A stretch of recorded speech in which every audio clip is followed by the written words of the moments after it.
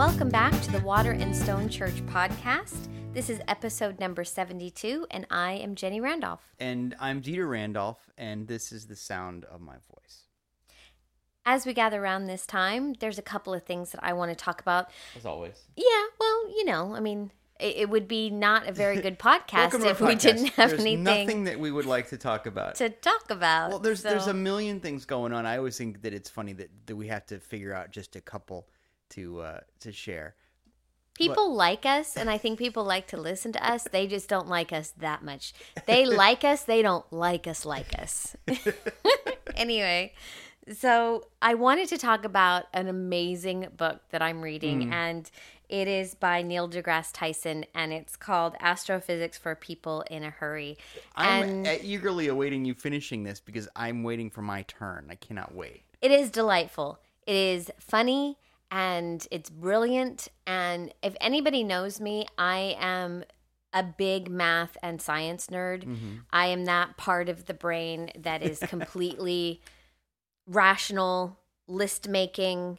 Everything is in order. Everything has to make sense. Scratches that itch for absolutely. You. I am absolutely on the side of head over heart a lot of the times. Well, and it's funny because I'm really excited about this book, too, and I'm a huge Neil deGrasse Tyson fan as well.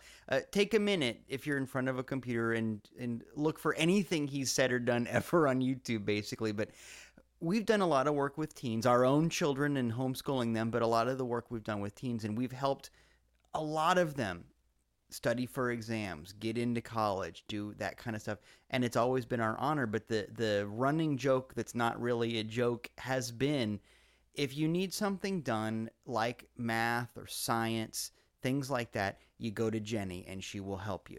But if you need something that can earn you absolutely no money and not get you any further in life, come to me and I will help you with that stuff. Between the two of us, we have a pretty good, we run the gamut. And I have to say that I'm just as excited about this book as you are, but I think maybe for different reasons. Well, I was going to say, we obviously we approach things differently. We're different people. But I think a lot of the times I come at my spirituality head first, heart second sometimes. Sure. I think it's a little bit more difficult for me to get into that feeling place. But science for me and all of it, and if you have a good scientist, they will, whether or not they believe in a higher power or whether or not they believe, in God specifically, they are always working for something bigger than themselves. They're always working for a better understanding. They're always working for something that is beyond their imagination or their current knowledge, and they're always reaching and so I think that's one of the reasons that I really love him, because he has said in interviews before that he does not believe in God and that there would be empirical evidence and yada yada yada. But in the next couple of sentences, he will say, but, however, I do believe that there is something that we can explain, and that, and so if you listen to anything about that, and I think when I first started to unravel my own spirituality, it was very much not exactly like that. I think I've always believed in God and a higher power, but it had to make sense to me. It couldn't just be these arbitrary rules that you follow them and, don't ask questions and don't go there. Well, so I love sure. that aspect of, we live on this planet and there are laws and there are things that we have to adhere to. Mm-hmm. Otherwise, we can sometimes literally die. If you don't believe in gravity, you have the right. Yeah, you have the right to not believe, but you're going to have the consequences. Gravity also happens whether you like it or not. Right. So there's the other side of it. But I think that what a lot of thinking people are responding to is the Santa Claus idea of God, or the Zeus idea, where there's a guy in the sky who rewards and punishes, sometimes arbitrarily, sometimes egotistically. I don't believe in that either. And actually, I'm going to talk about that next Sunday. But one of the things that comes up for me is that all of the good scientists, the ones that you know about, the heroic ones like Neil deGrasse Tyson or Carl Sagan, like Albert Einstein or Richard Feynman or Feynman. I'm not sure how to pronounce it. I've only ever seen it written. But you know who I'm talking about. Mm-hmm. They all have a sense of the artistic.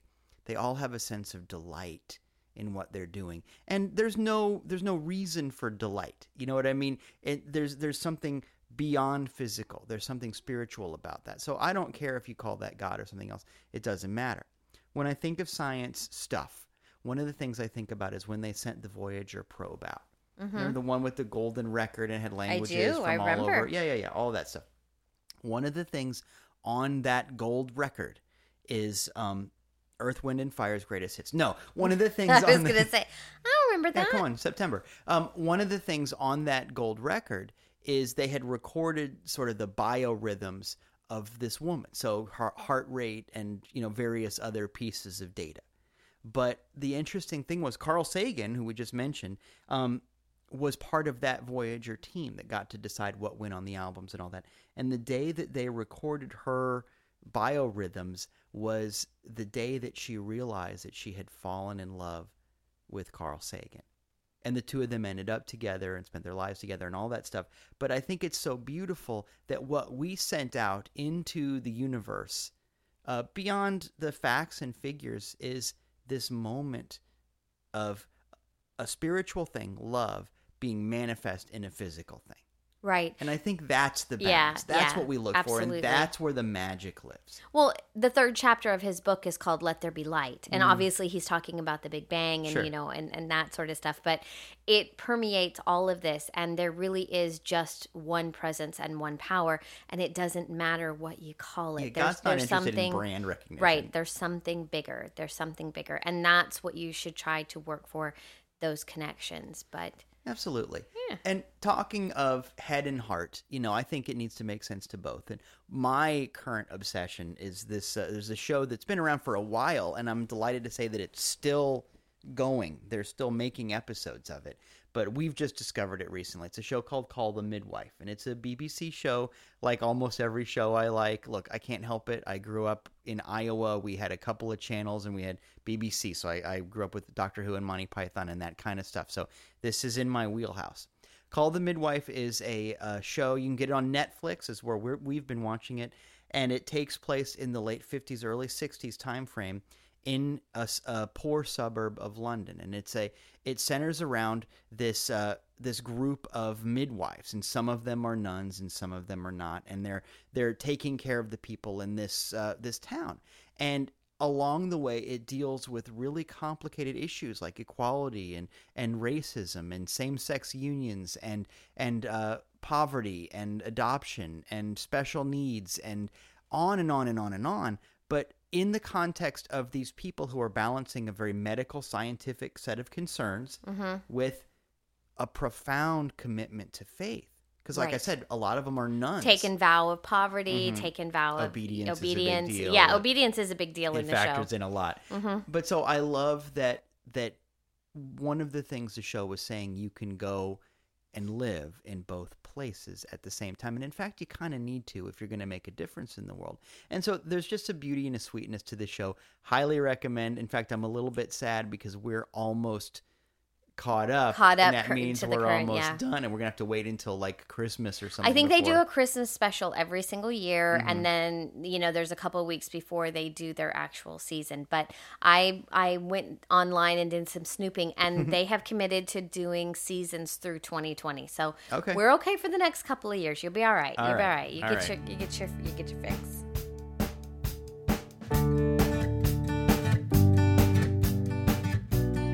Now we'd like to introduce to you our Sunday worship service for June 24th, 2018. The title of that lesson is The Resurrection and the Life. It is number 8 and the final lesson in the I Am series. So the scripture today comes from John 11:25. Jesus said to her, I am the resurrection and the life. This is the last of the I am quotes from the Gospels. And in a lot of ways, it's the most important one. It's also easier to deal with because we don't have to do any cultural stuff. There's no vineyard stuff. There's no shepherd stuff going on in this one. It's a little easier to get our heads around because it's just easy concepts, like resurrection, life, no problem. We got that. We understand all of those things. Now let's take our opportunity to give. No, I think maybe we should go a little deeper. If everybody's cool with that, I think we ought to go a little bit deeper because there's some context to the story. This quote, that's not there anymore, this quote happens right around the Lazarus story. Now, do you know the story? You know a little bit about the story, right? It's the time when Jesus and the gang are doing their thing. They're going around talking to everybody and teaching and preaching and healing and doing the things that we know that Jesus and the guys do.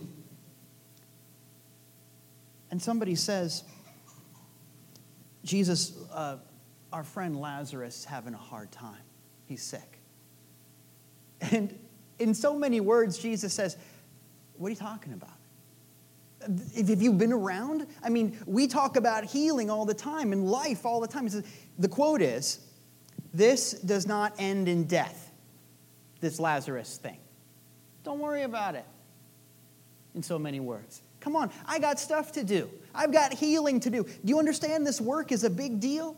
And so he goes on doing the thing, and somebody else comes along and says, no, he's sick. Lazarus is really having a hard time. And Jesus says, Lazarus is part of this crew. He knows these things. He's been around these ideas. Everybody, the people that he knows these things. It's like, what do you need, another miracle? Was this your card? I mean, what do you need to see in order to get over this? Stop being sad about it. And once again, the quote is, this does not end in death. But as often the case, Jesus says a thing that seems pretty straightforward, and the people around are freaking out and don't hear it. Or they hear it and they don't get it. You know, that's kind of the over and over again moment. So Jesus is doing the thing that Jesus does, and they're teaching and preaching and healing, and somebody finally comes and says, he's dead. Lazarus is dead. And it's that moment that I know I'm reading into it because we weren't there. We don't have a videotape of it. But in my mind, Jesus goes, oh, here we go. It's this wonderful cosmic eye roll of Jesus going, guys, really? Really? I'm in the middle of something over here. I told you. Okay, fine. You know what? It's going to be good. This is here to glorify God, he says in so many words. Lemons, lemonade, we're going to make this okay. Because you guys need to see this, basically. So the quote happens when Jesus is hanging out with Martha, Lazarus' sister. And basically he's talking to Martha, and he says, Martha, don't you remember any of this? Come on. There's a couple of times when Jesus weeps, he cries in the Bible. And he never cries because life is hard, because his whole thing is life isn't hard. Life is life. But it's one of those moments where he basically says, guys, come on, please. And he says, haven't you heard any of this? You have a Cliff Notes version, something? Don't you remember any of this stuff? And Martha says, well, I know that we'll all be together someday. I know that someday, and you got the idea, or I get the idea anyway when I read it, that she thinks she's saying the right thing. She's like, I know this is going to get Jesus. This is what he wants to hear. You've done that. You talk to somebody, you know what their triggers are. Whether or not she's into it, she knows, or she thinks she knows, this is what she's supposed to say. I know that someday we'll all get to be together or whatever. Someday it's all going to work out. Think about that with me. Because so often, Jesus' message is not someday. The kingdom of heaven is in your midst, in your heart, right now. God is right now. That I am concept is the concept of immediacy. Where is I am? Here. When is I am? Now. So you're getting off on the wrong foot talking to Jesus about someday. But a lot of people don't know that. I mean, it seems pretty straightforward when you read the stuff, right? But how many places can you go where somebody says, suffer now, later on, it's going to be okay? And it's heaven, or it's nirvana, or somebody says, let's all just, someday we'll all get back to the oneness. Come on, you're just changing the nouns again. If it's God, if it's spiritual, if it works, it has everything to do with right now, because that's where God is. So Martha says someday, like so many people in so many religious settings say someday, and Jesus says, no, I am the resurrection and the life. In other words, right now. This is happening now. Wake up. That's sort of Jesus' thing. Wake up. I don't know if he snapped his fingers, but you know. Wake up. Because life is what you're alive to, right? This whole thing is about waking up for what's going on right now. So start to ask yourself, is this waking me up? The thing that I'm doing, the thing that I'm saying, the things that I spend my time on? Right now. And this is the part where there's that amazing prayer that Jesus gives right before the moment, the Lazarus moment. He gives this prayer, and it's so beautiful. It's so important. I mean, Jesus prays a lot, kind of his thing. But this is one of the best times. It's one of my favorite moments, the prayer at Lazarus' tomb. He says, depending on your Bible translation, the words might be a little bit different, but roughly he says, God, thank you for hearing me. And I know that you hear me always. In fact, I'm only saying this because of these people around. That's the whole prayer. That's the whole thing. And I love that because there's no these and thous and thou art great and I am no good and blah, blah, blah, blah, blah. There's not a long preamble. There's not even an amen or a play ball at the end. If you look at the structure of how you're supposed to pray, none of those things are in there. It's a great prayer because it reminds us that sometimes it's not about the words. The real magic happens when instead of worrying about what you're going to say, you say, how can I be the prayer? I'm not here to talk about this anymore, Jesus might say. I'm here to show. I'm only doing this for the benefit of the people around. I also like it because it's a little bit funny because I can imagine Jesus going, some people aren't getting it. God, Dad. Some people. I love that. I love that moment.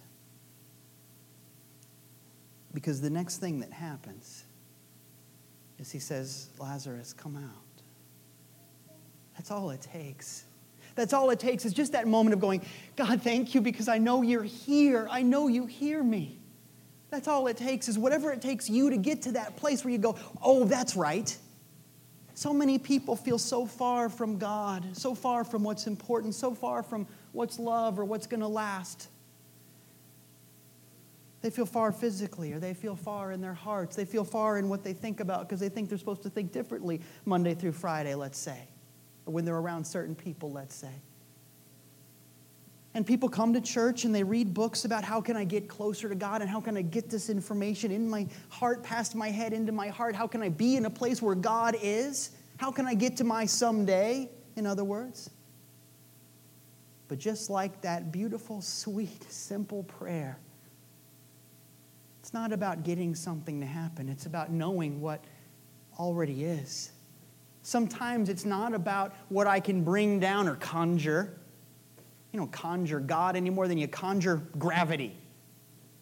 God is. It's about waking up to something. Sometimes it's not about what you bring in. It's about what you let go. And there's that moment. He says, Lazarus, come out. Come on down. And this thing happens.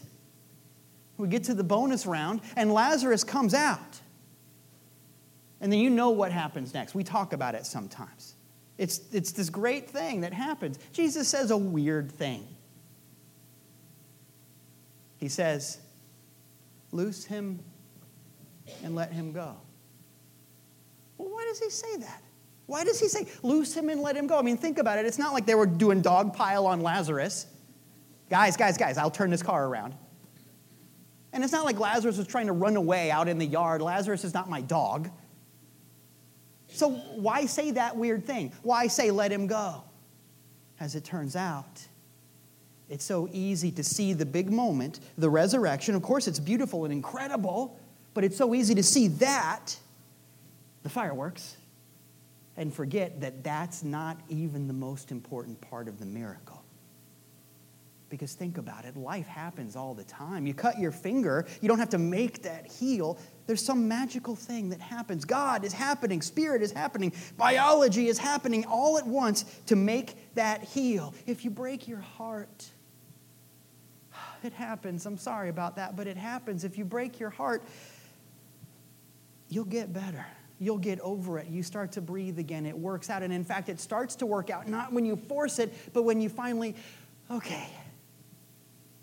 The healing happens when you let the healing happen. And so the miracle is not life. Life is just all the time. The miracle is when you let go of that being the miracle. The miracle is when you go, yeah, I get it.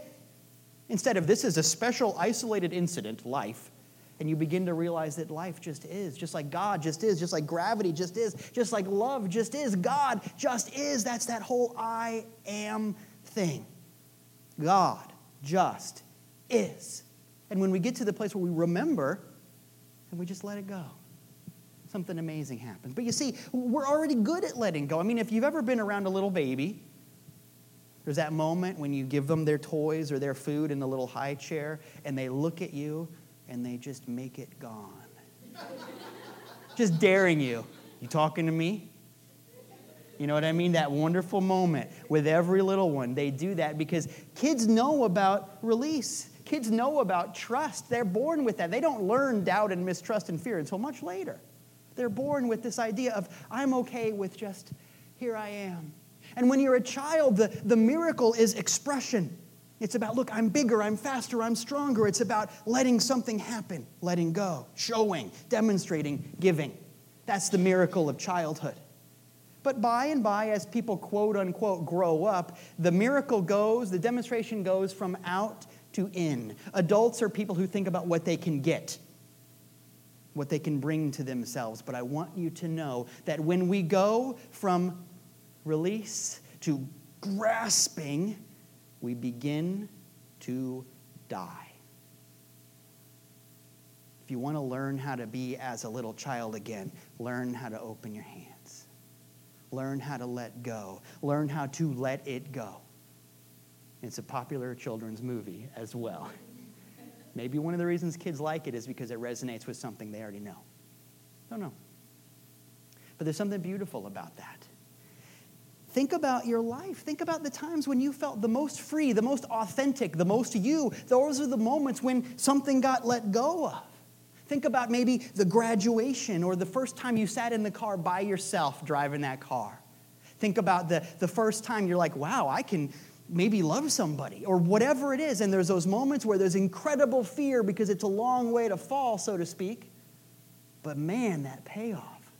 The payoff of having your walk-in papers. The payoff of really being free. The payoff of release. Those are the moments when you're the most you. Those are the moments when you're the most in touch with God. That's the truth about you. And given that, it's so funny that when people set goals, they hardly ever set goals of, here's how I'm going to just be free, because that's what you want. I want to break free, just like the song says. When people set goals, it's always about, here are the things I'm going to get for myself, and I'm going to have this much money in the bank, and I'm going to get these people to pay attention to me, and this is the car that's going to be in my driveway, and it's just this thing, it's this grab. People, to quote Thoreau, bury themselves alive in their possessions like the pharaohs of old. The idea of he who dies with the most toys wins and all that, it's a cool bumper sticker, but it's a dumb way to live. Because you bury yourself alive in acquisition when your job is to let go. Think about who you really are. And so that moment of loose him and let him go is Jesus saying, remember to see the miracle and let it go. Don't get caught up in that one demonstration. It's so easy to make the golden calf and then immediately start worshiping the golden calf. It's amazing how easy it is to have a thing happen and start forgetting that God is the happening. You know what I mean? It's easy to get caught up in the golden calf, in the moment. And for some people, that becomes their religion. Maybe that's why religion gets a bad rap. You know what I mean? You want to upset me. There's a lot of ways. What can I say? I'm a human being. You want to upset me. Walk up to me and say, you know, I'm not religious, but I am spiritual. I don't carry pepper spray. And that's why, I think. I get it. It's a sweet thing to say, and I get it because a lot of people have been burned by religion. There are people who have done truly despicable things in the name of religion. Doesn't mean religion's bad. The thing that I always say is, you've gotten food poisoning in a restaurant, doesn't mean restaurants are bad. Don't give up eating. And you are a lousy date if you're like, well, one time, so we can't ever go to a restaurant. Swipe.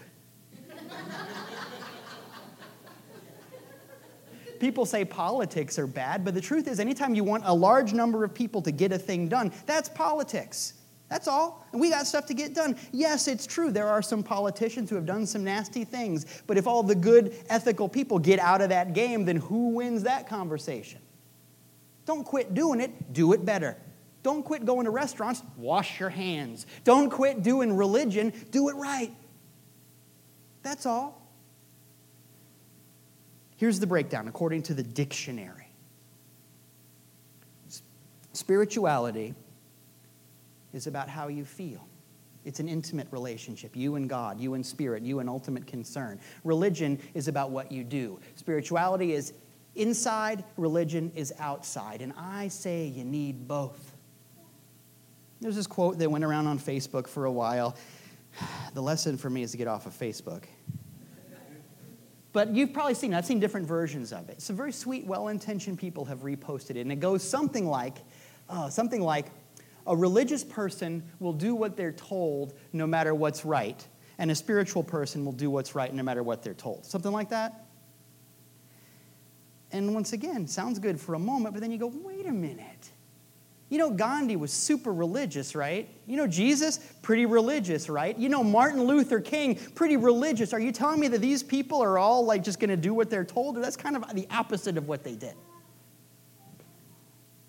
People say, oh, well, I want to be open-minded. Well, you just made a statement about every single religious person that's pretty exclusive and closed-minded. Maybe we need to rethink that, guys. Religion without spirituality is action without intention, and it can lead to some ugly things, true. But spirituality without religion is just a bunch of people sitting behind a wall somewhere gazing at their navels, and that's beautiful. But when you're removed from the world, you start looking at it in judgmental ways, and then you start posting dumb things on Facebook. We need both. Be spiritual, feel something, and then do something about it. We need you to be religious and spiritual if we are to change the world. But here's the thing. Everybody is already religious. It's true. Don't post it, but it's true. Everybody's religious. If you feel a thing and you do a thing, that's religious. People are religious about if they like Kirk versus Picard. It's Picard. People are religious. People are religious about how pizza is supposed to be cooked. People are religious about a lot of things, and that's awesome. The world is a better place when people are passionate. I need dedicated dreamers and bulldog believers if we are to change the world. Yes. In fact, people change their religions many times throughout the course of their week, throughout the course of their day. There are people who are very Christian on Sunday morning for about an hour. Friday night, I'm kind of a pagan. And then Monday morning, I'm absolutely a capitalist. There's all kinds of things that people do. People can swap out religious sentiment all the time, and that's okay. But the truth is, everybody's religious all the time. Let's stop trying not to be and start being intentional about the religion that we espouse.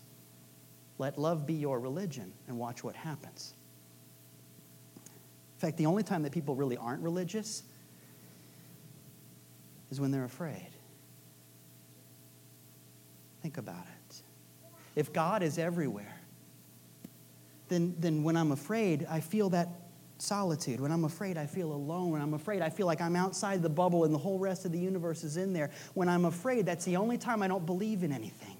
Fear is atheism. It's true.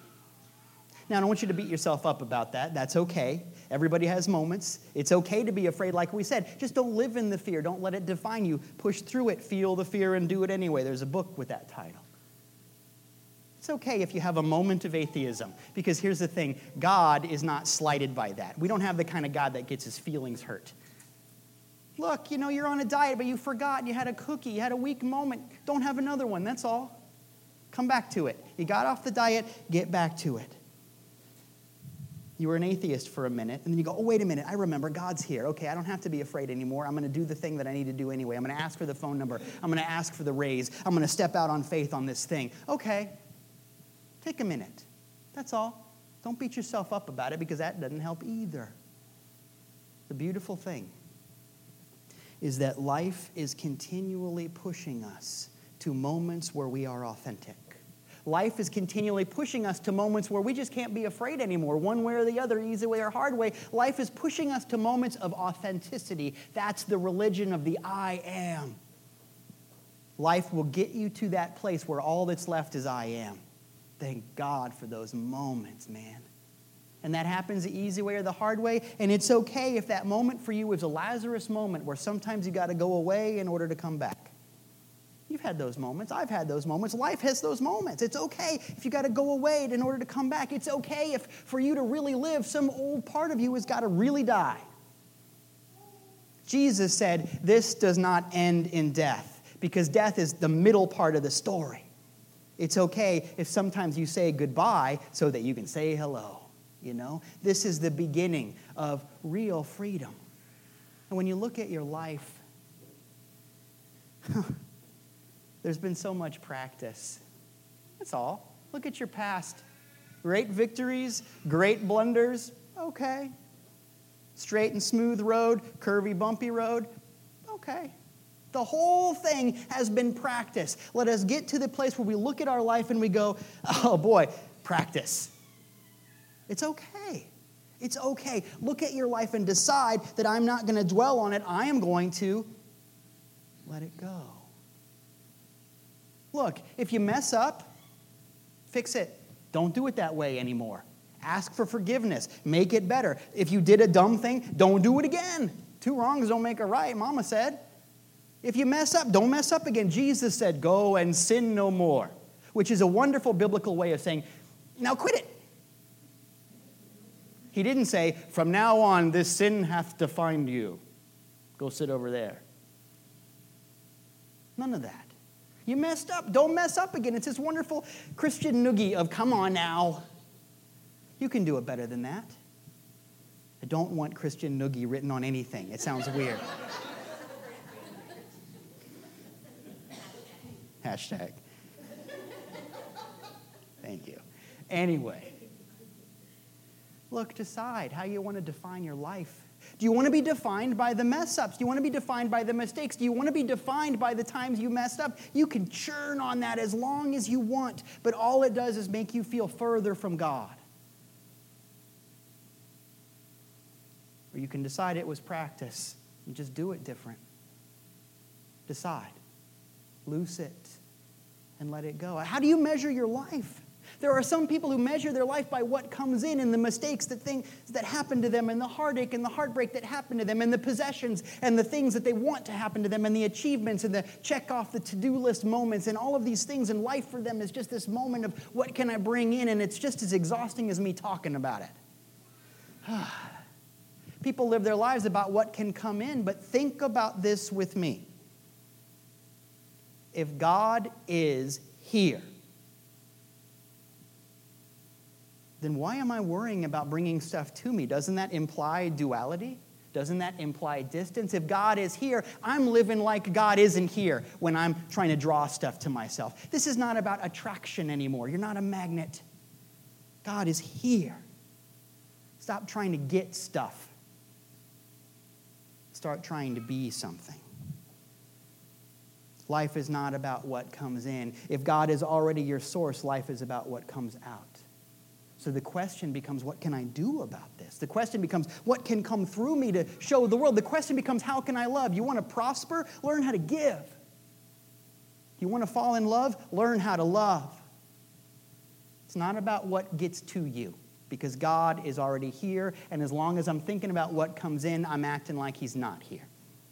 That's the deal. That's right. Arrgh.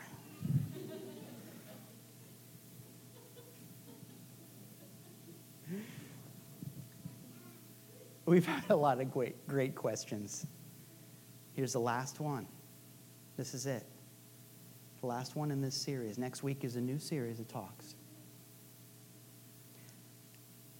the question for today, and in some ways the question through the whole thing, is where is God? Where is God? Ask yourself that question. Where is God? When you have those moments when you feel sick or hurt or afraid, ask yourself, where is God? Where is God? Because that is the wake-up question. That is the homecoming question when you can go, oh, wait a minute, I'm so alone and I'm so angry and I'm so afraid. And you go, wait a minute, where is God in this? And I'm not saying it's like flicking a switch, but if you begin to remember that, wait a minute, God, I thank you that you hear me always, then every word is a prayer, and maybe I'm going to start praying with different words. Maybe I don't have to come from the alone place anymore. Where is God? When you're in traffic and you're mad at that person in front of you who is undoubtedly posting something on Facebook about how they're spiritual and not religious, and that's why they're not looking. You can get mad for a moment, then go, wait a minute, oh, where's God in this? Because if God is here, I behave differently. If God is here, then something different has to happen. And I love that because every kid knows the answer to that. When you say, where is God? They say, God is everywhere and God is here. Be like that little kid. Stop worrying about what's coming to you and start working on how to let it go. Miracles happen all the time. Let them go so that you can make room for the next one. You've got to let Lazarus go so that Easter can happen, if you know what I mean. It's time for yours. It's time for your resurrection. I don't know what happened to you, but I want you to know that it's okay. I don't know what happened to you, but I know that you are forgiven by God. And if it means anything to you, the people in this room are a part of your family now. They don't care either. Maybe that's enough to start with. There's a little family here. And maybe you've got lots of little families. Thank God for those. But all of those people and our Father just want you to be okay. Let it go. Where is God in all of this? Nothing else matters, man. Practice the presence and set everything else free. Because after all, freedom is a choice. Thank you.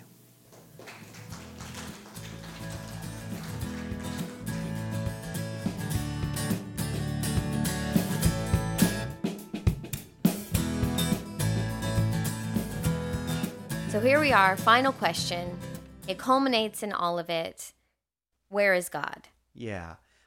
This was huge for me because this is where all of this stuff has to happen. It really is. It's kind of the question we've been asking all along. And on the other end of it, the answer to all of these questions, in one way or another, is the I am. Because as you remember from the very first lesson in this series, the concept of the I am is this is the name of God that is beyond space and time, and yet intimately involved with every moment of space and time.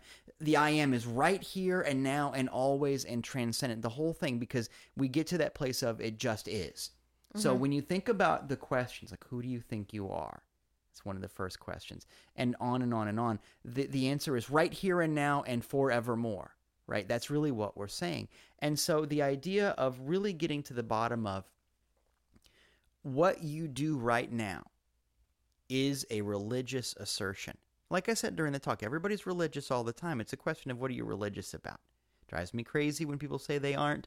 I've talked about it on the podcast. I talked about it during the lesson and so on and so forth. What are you religious about? And if your religious assertion of the moment is, for example, panic, fear, dread, anger, hatred, separation, ask yourself, is this the kind of God thought I want to have? Because your manifestation, your miracle, is absolutely mediated by, brought up or brought down by, how big your God thought is. So when you're asking yourself, where is God? What you're really saying is, this anger, is this really where God is for me? Well, and I think that that's so powerful. And that was my takeaway too. It's really easy to do your affirmations and do your prayer times. And I say easy, because I think we become so, I don't know, it becomes habitual. And so it's like, you quick do your prayer and you quick do whatever you need to do. And you're like, all right, checked off the list. Now I can go about the business of actual life. It's true. And it happens that way. So for me, as I was sitting there listening to you talk about it, it occurred to me that instead of, falling back on the rote and everything like that, it is a quick snap reminder of, oh, wow, would you be behaving this way if you remembered that God is everywhere? Yeah, I mean, you're supposed to act nice when grandma's in the room for right, Pete's sake. exactly. But if and not to make God into this, person or place or thing that's watching you. It's not no, that's watching you. So you don't want to upset, you don't want to upset him or anything like that. So that's not what I'm talking about. But my personal behavior, it kind of reflects back and like, oh, wow, would you be really scared about this bill getting paid if you really remembered that God is everywhere? Absolutely. Well, of course you wouldn't. And it's a perspective moment, right? It really is. And so I think it's a really, really nice way of just reminding each other. And so be aware that if you come at me with something in the middle of a fight, I might whip this out and go, where's God? I'm at Where's peace God? with that. And I think that we all need a reminder, just as you said. I think sometimes it is rote. I think when you first are driving a car, you're watching the mirrors, your eyes are darting, you make sure your hands are at the 10 and 2 or whatever. You're doing the radio's off. You're Yeah. not, you don't eat in your car. You don't, all that stuff. Yeah, exactly. But by and large, I think every person who's driven for more than a couple of years, every adult has gotten to a place where they get home and they go, I don't remember a single moment of how I got here. Right. Time travel. You're and just it's all because up in you your get head. so used to it. And I think that a lot of life is that way. If you ask anybody, every child in Sunday school knows the answer to where is. God is everywhere, and God is right here. This is not something that we came up with. Just one of those things. But what does that really mean? Where does that really live? And if you can center back around the idea that, wait a minute, God is here, and that means that this is important. Not because I'm afraid that God's going to do something mean to me. Not because I'm going to offend God. God isn't slighted by what you do, but... And not because I am a horrible person or, I mean... like I don't deserve him to come over. Yeah, exactly. Well, and I have to say, we're all growing. We're all learning. We all make mistakes. And, I'm sorry. I'm a big advocate of, you know what? You can be angry in that moment. There are sometimes I'll walk into the kitchen after I've cleaned it and there are crumbs on the countertop. And by God, if somebody was standing there, they would catch it, Sure. I mean, in the ultimate concerns of life, crumbs on the counter is not, earth-shattering. It's not going to kill anybody. Do you need to put spices on the thing you're cooking from 3 feet above? Right? Like are you dunking it in? How are you getting it all Shaquille over O'Neal the kitchen? came by and used the paprika. And just like, I think they're doing like a whirling dervish dance is what I think. And they're just like throwing stuff up like confetti. I don't know what happens. I don't know what happens. But I am absolutely an advocate for feeling your feelings and being there in the moment. However, is in the bigger things of life, it is absolutely appropriate to take a breath and go, okay, where's God? Mm-hmm. And if God is in your messy kitchen, okay, fine. That if God is there so you don't murder your children, I think that's probably a good thing. Well, I think that, yes, I think that, this brings it all the way back around to what we were talking about at the top of this with geniuses. Because, genius comes from the same root as the word genie. Mm-hmm. And it's the idea that there's this magic spark that is beyond physical explanation. Mm-hmm. And that's where wishes come from and go to. And so the idea is, if you think about those stories of, the genies, the thing of it always is you have to be careful with what you wish for. Because if you wish and you don't really cover all the bases, or you don't use the right words, or you're not paying attention, for example, you can end up wishing for something that doesn't do what you want it to do, that gets you into trouble. And that's kind of the nucleus of a lot of those genie stories. Well, it's not because God is angry with you, or because you don't deserve it, or because God is a fragile ego, or any of that stuff. What it is you are in the presence of the charm of making. Mm-hmm. Adam and Eve are told, what you name a thing is what it will be for you. So in other words, when we say, where is God, part of the idea is what you decide to think about things, how you label the events and characters and situations of the story of your life determines what gets created next. And so pay attention to where God is, because if you go jerk about that person, well, you've just empowered them to continue being a jerk in their life. That's how you read them. Right. That's how they are given the power to behave, and so on. If you see poverty, sickness, death, error all the time, how do you expect this miracle to happen? Right. Where is God? Because you get what you practice. Mm-hmm. And that's the deal. If you had some kind of a genie in the room that would grant the wish of everything you said, you'd be awful careful. Well, in a way, yeah, that's you what would be we're very talking about. thoughtful. You would take a minute to think about what you were asking for, and everybody knows the lessons of make sure that you're thinking about this because the genie's out to get you. But and not that that's what is going on here, but it is important to take a minute. It absolutely is. And so I loved the final question. I have adored this series as a whole. I think it's really, really neat. The 8 times that Jesus said, I am. And so if you're listening and this is the first time that you're listening, go back the last 7 episodes and go from the start, because you have done such a masterful job of taking us from the very beginning of a simple concept into the ultimate question and the ultimate answer. And so, bravo to you. That was really, honestly, very, very, very nice. Well, thank you very much. The thing that I wanted to leave people with is just this. Every thought, every word is a prayer, and every prayer is answered.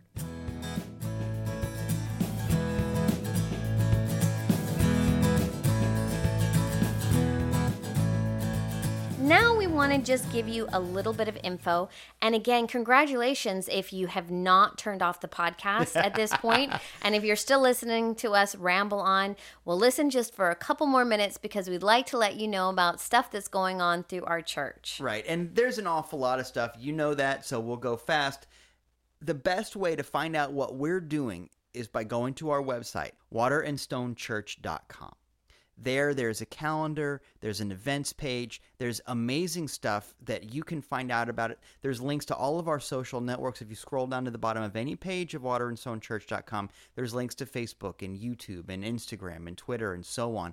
Take a minute and subscribe to our YouTube channel. It's a great way to see all of the things that are going on. But speaking of YouTube, this day, my cooking show with a spiritual twist, I guess it is. Yeah. We have grown into our own channel. Awesome. It is absolutely grown into its own little venture over on the side. And so, yes, we are still affiliated with the church, but if you go to Water and Stone, you'll see that one of the channels that Water and Stone follows is my channel, and you can also find my playlist on waterandstonechurch.com. Go ahead and subscribe to This Day YouTube channel as well as the Water and Stone Church YouTube channel. Absolutely. And along with that, there's all kinds of things. There's service projects. There's meetings during the week. There's a men's group and a women's group and a sunrise and a sunset and just all kinds of things. And go to the website, follow us on Facebook, or text I am ready, IAMREADY. I am ready, all one word, to 84576. And if you do that, if you text I am ready to 84576, you'll be in the loop. Once or maybe twice a week, there's a little message we send out that basically says, here's what's going on next. Sometimes we use it for emergency communications. Hey, the parking lot's closed. Go park over here. That kind of thing. It's super easy. It's free. It's the best way to stay in the loop. And the final and best way to be a part of what we're doing is to come and see us on a Sunday morning. We have Sunday services every Sunday, 11 a.m., and we meet at USF St. Pete Harbor Hall. And the address there is 1000 3rd Street South. So come by and visit us. It is such a beautiful family. I'm so thrilled and so proud of how we have grown. We've only been a church for 5 months now, and we have grown so much. So I just come and be a part of it. It is absolutely amazing.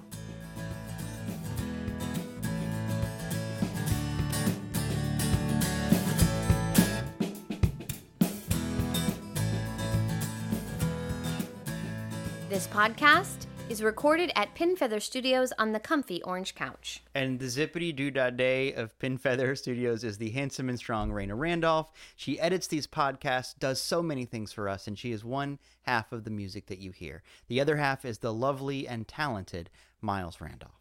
This podcast is solely supported by you. And there are so many things that means. There are so many ways that you can support us and help us keep the lights on around here.